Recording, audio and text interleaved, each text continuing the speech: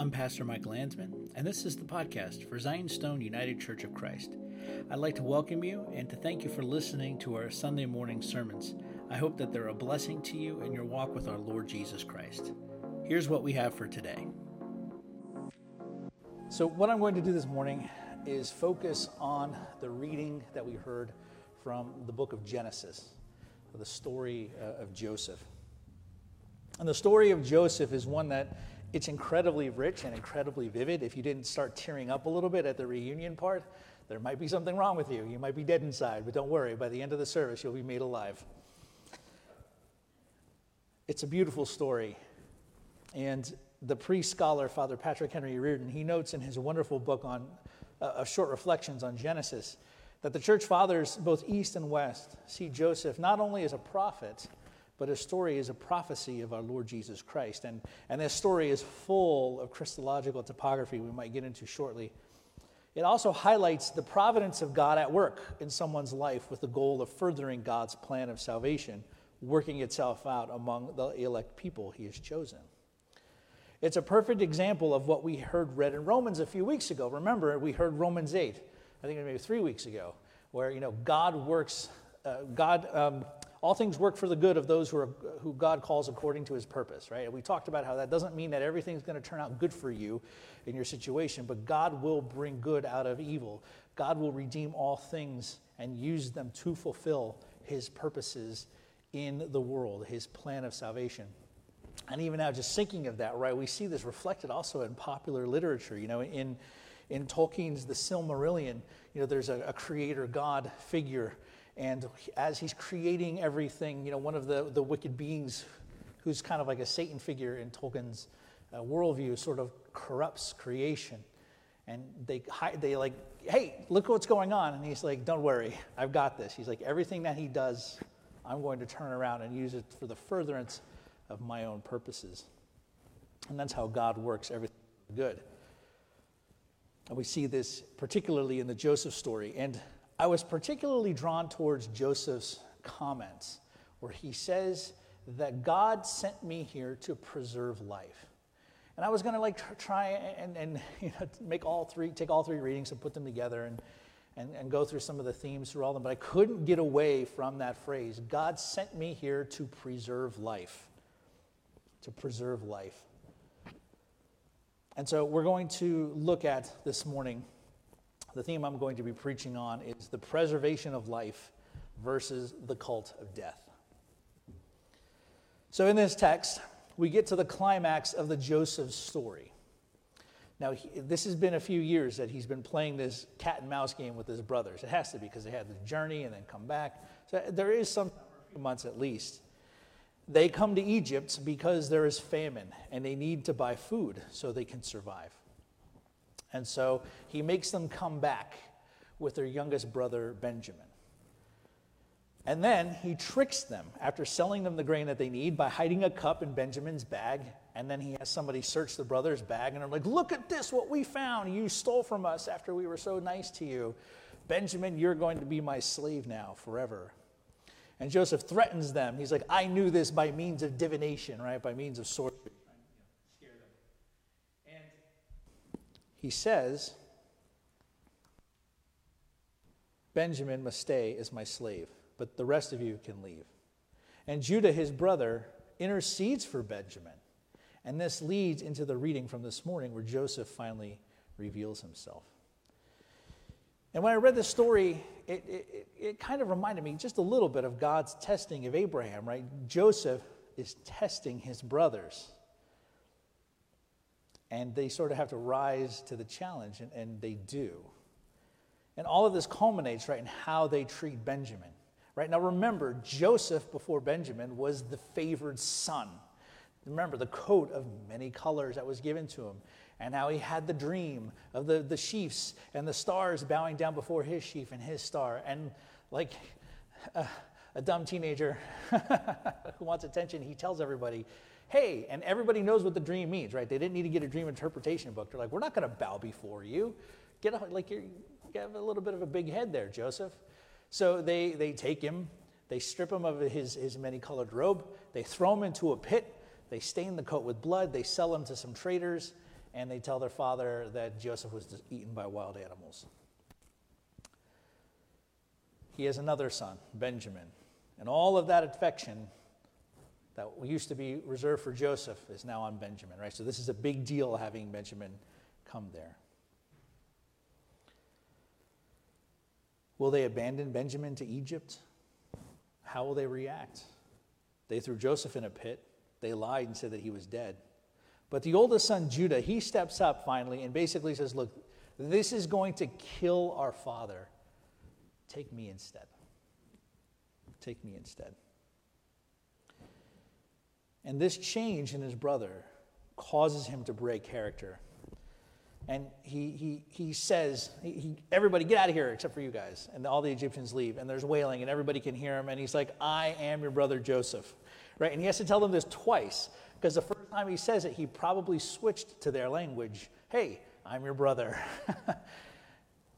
Jaws on the ground. And after they picked it up, kind of looking at him, I don't believe this. Seriously, I'm your brother. Because the last time they saw him, he was younger and bruised at the bottom of a pit, beaten up. He's able to see now, after many years, something he may not have seen when he was in the middle of his ordeal. Maybe it crystallized for him in that moment. Maybe he had this realization earlier, but it seems to me maybe right now he has this insight that God was directing his life towards something greater than he would ever understand. And what God was directing him towards, this greater theme that he may not have had an understanding of until that moment, was that God had sent him there to preserve their lives. That God used all of that wickedness that they had done to accomplish his purpose of salvation. Not just the preservation of his own family, right, who this is mainly concerning. Because remember, his family, his father is Jacob, the recipients of the promises God had made to Abraham, right? God's elect covenant people. That's what elect means. It means that you are part of God's family. Elect does not mean that God decided these people over here are saved, these people over here, I'm going to damn them. That's not what elect means.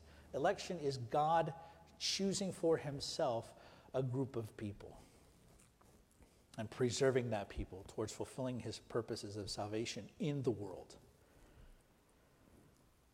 But not just his own family, right? So his family will be preserved. But who else is going to be preserved due to Joseph's actions? Egypt. Because remember, he tells Pharaoh, famine is coming. We're going to have 7 good years. We're going to have 7 bad years. Pharaoh's like, I don't know what we're going to do. And Joseph says, I know what we're going to do. During the 7 good years, we're all going to save. He's a Dave Ramsey fan, I guess. We're all going to take something and we're going to put it in an envelope and save it, right? Until we have enough money. We're going to save grain. We're going to store it. And then when the famine hits, we'll have enough for ourselves, but then we'll also be able to sell it to people who might need it, right? So Joseph's preservation, God using Joseph's, the part of the tragedy of his life that turned into his glory, God uses that not just for the preservation of Joseph's family, which is the point here, but also for the preservation of the Egyptian people and for the preservation of the people who will come to Egypt to buy food. Because remember, God's promise to Abraham that the blessing is that through you, all nations will be blessed. And we see that playing itself out here. God in his providence places Joseph in the most powerful position in Egypt next to Pharaoh in order to prepare them. So not only are God's people, not only is their life preserved, but the nation in which they will settle is preserved too. Because the blessing is for all nations. But this only comes as God's people live as God's people while in those nations.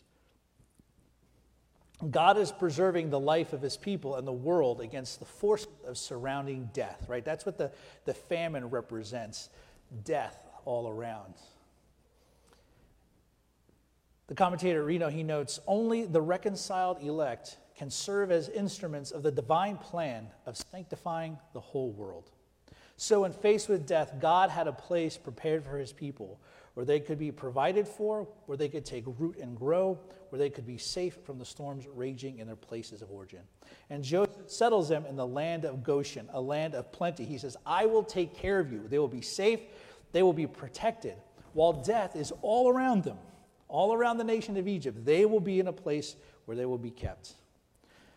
The sad thing is, and we'll cover this, right, because what we're going to do is, the lectionary is moving to Exodus. I'm actually going to be preaching out of Exodus for most of the time while we're in there. But we're eventually going to see is this cult of death eventually start to overtake the Egyptians too. And then God has to take his elect people and bring them out to a new land. God will deliver them. So when we think about our Lord Jesus Christ, we should think about it in comparison with the Joseph story. Jesus was sent to a place. His own people did not accept him. They threw Joseph in the pit and sold him into slavery. Jesus was crucified. But out of that came the seed for new life. Joseph was placed in the right places, in the right time to further God's purposes. And Jesus' crucifixion and his resurrection fulfilled God's purposes. So much so, right? Nobody knew what God was up to. I think St. Paul says, if the forces of wickedness knew what was going to happen, they never would have crucified the Lord of glory. And this, brothers and sisters, the seed of new life, this is the Christian vocation, the preservation of life against the forces of the cult of death. And the cult of death is the systems of this world and the evil spiritual forces that give them life and energy. The cult of death is everything wicked that seeks to destroy the human person made in the image of God. The cult of death serves the fallen, disordered desires of humanity and seeks to disconnect us from the only source of true and lasting life. And we see the cult of death all around us in our own time. The cult of death is all around us.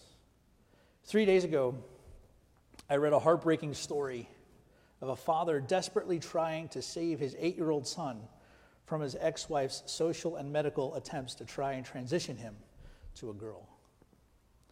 His case was upheld by a judge, but now has been overturned by another judge. This is the cult of death at work, the destruction of children wrapped in the disguise of trying to help them actualize. We see the cult of death at work in our own world, where police kneel on a black man's neck for 8 minutes, killing him as he calls for his mother. We see the cult of death at work when police officers doing their duty are ambushed and killed. We see the cult of death at work when we turn our backs on the poor and the suffering of this world and refuse to take part in serving them and helping them as our Lord asks us to. The cult of death permeates everything in this world. And it's into this we are called as Christians, like Joseph, to preserve life. And the preservation of life goes beyond saying enough is enough to social evils and working for their relief. There's more to it than that. We're kidding ourselves if we think that standing up to the cult of death and the preservation of life, if this can be done according only to political processes, because political processes are easily influenced by the cult of death. The answer to the cult of death is new life, the preservation of life. It's only then that we can stand against death, because our Lord and Savior Jesus Christ fought death and triumphed over it. He stomped on death. He left it broken and battered and beyond hope of recovery. And brothers and sisters, we can only participate in this triumph over death and the worshipers of the cult of death by being incorporated into Christ. St. Ambrose wrote, "Now as to what appears in Genesis, for God sent me before you to life, Christ repeats this in the gospel when he says, 'Teach all nations, baptizing them in the name of the Father and of the Son and of the Holy Spirit.'" Now listen to this. "For this is the recompense and life of the saints, that they also brought about the redemption of others." This is our work as saints, brothers and sisters, working for the redemption of those under the sway of the cult of death. And this has been on my mind a little bit too, given this, in more traditional Christian circles, yesterday was the feast of the Dormition of the Theotokos. And the Theotokos is the title that early Christians gave to the Virgin Mary, which means the one who bore God, right? Because Jesus is God, right? She bore God in her womb. The Dormition is her death, her death. And I was thinking about that, how her obedience to God, how her saying yes to the plan of God, regardless of what it may have cost her in her social standing. Remember, she was young and betrothed. She's not really married yet, and now she's pregnant. The social stigma that could have come, that would have come through that. Her obedience to God helped bring about the salvation of the world through her Son, our Lord and Savior, Jesus Christ. Her yes to God helped bring about the redemption of others. And that's what we're called to as well, brothers and sisters, is her yes to God is our yes to God. Her yes to God's purposes is our yes to God's purposes. Even it may have had negative consequences for her in the short term, believe me, it had long-term positive benefits for her. And just as it might have short-term benefits for us working for the preservation of life, it will have long-term benefits from that as well. And we fight the cult of death not only through our evangelization, right, bringing about the redemption of others, but also how we're called to live as Christians in this world. If our lives as Christians look exactly the same as those not of the faith, then something is wrong. Now, please, don't misunderstand me here. There's a sect of Christianity, holiness churches, and they have a very strict list of do's and don'ts, very, very strict. And there's other denominations that have this too, When I was in Bible college many years ago now, they had monitors.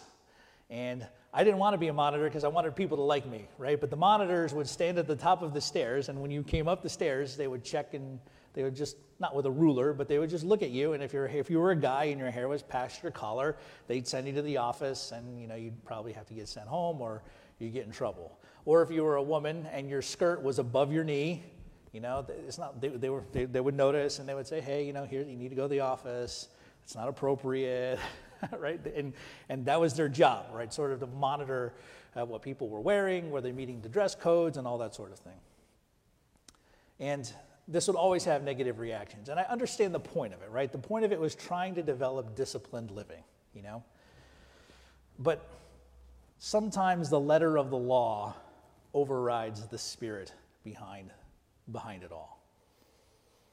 And so I'm not talking about holiness codes like don't wear makeup. If you wear makeup, you're dressed up, and the Bible says terrible things about women who put on makeup and calls them harlots. Relax. That's not what the Bible's talking about. Right? You want to wear earrings? Wear some earrings. If you want to wear a skirt above your knee, you can wear a skirt above your knee. If you want to go to the movies, go to a movie. Right? That's not what holiness is about. Right? Holiness develops in us. As Christian journalist Rod Dreher, he notes in an article, as a result of strong, spiritually disciplined Christian living. He wrote this: "There's no substitute for personal conversion, spiritual discipline, and building the structures and habits to sustain that pilgrimage in small communities." What he says here, I think, is so powerful because personal conversion is first, right? We heard what St. Ambrose said, that the recompense in the life of the saints is that they've brought about the redemption of others. That's our vocation, to preserve life by introducing people and bringing people to the one through whom all life flows from. That's conversion. There's no substitute for that, but there's no substitute for the spiritual disciplines and the building the structures and habits to sustain our walk in this world. And that might take place for many of us in little communities here and there. We're not going to talk about withdrawing into communities, but the idea is conversion, then we discipline ourselves spiritually, right? Forming ourselves according to the way of Christ. Prayer, worship, fasting,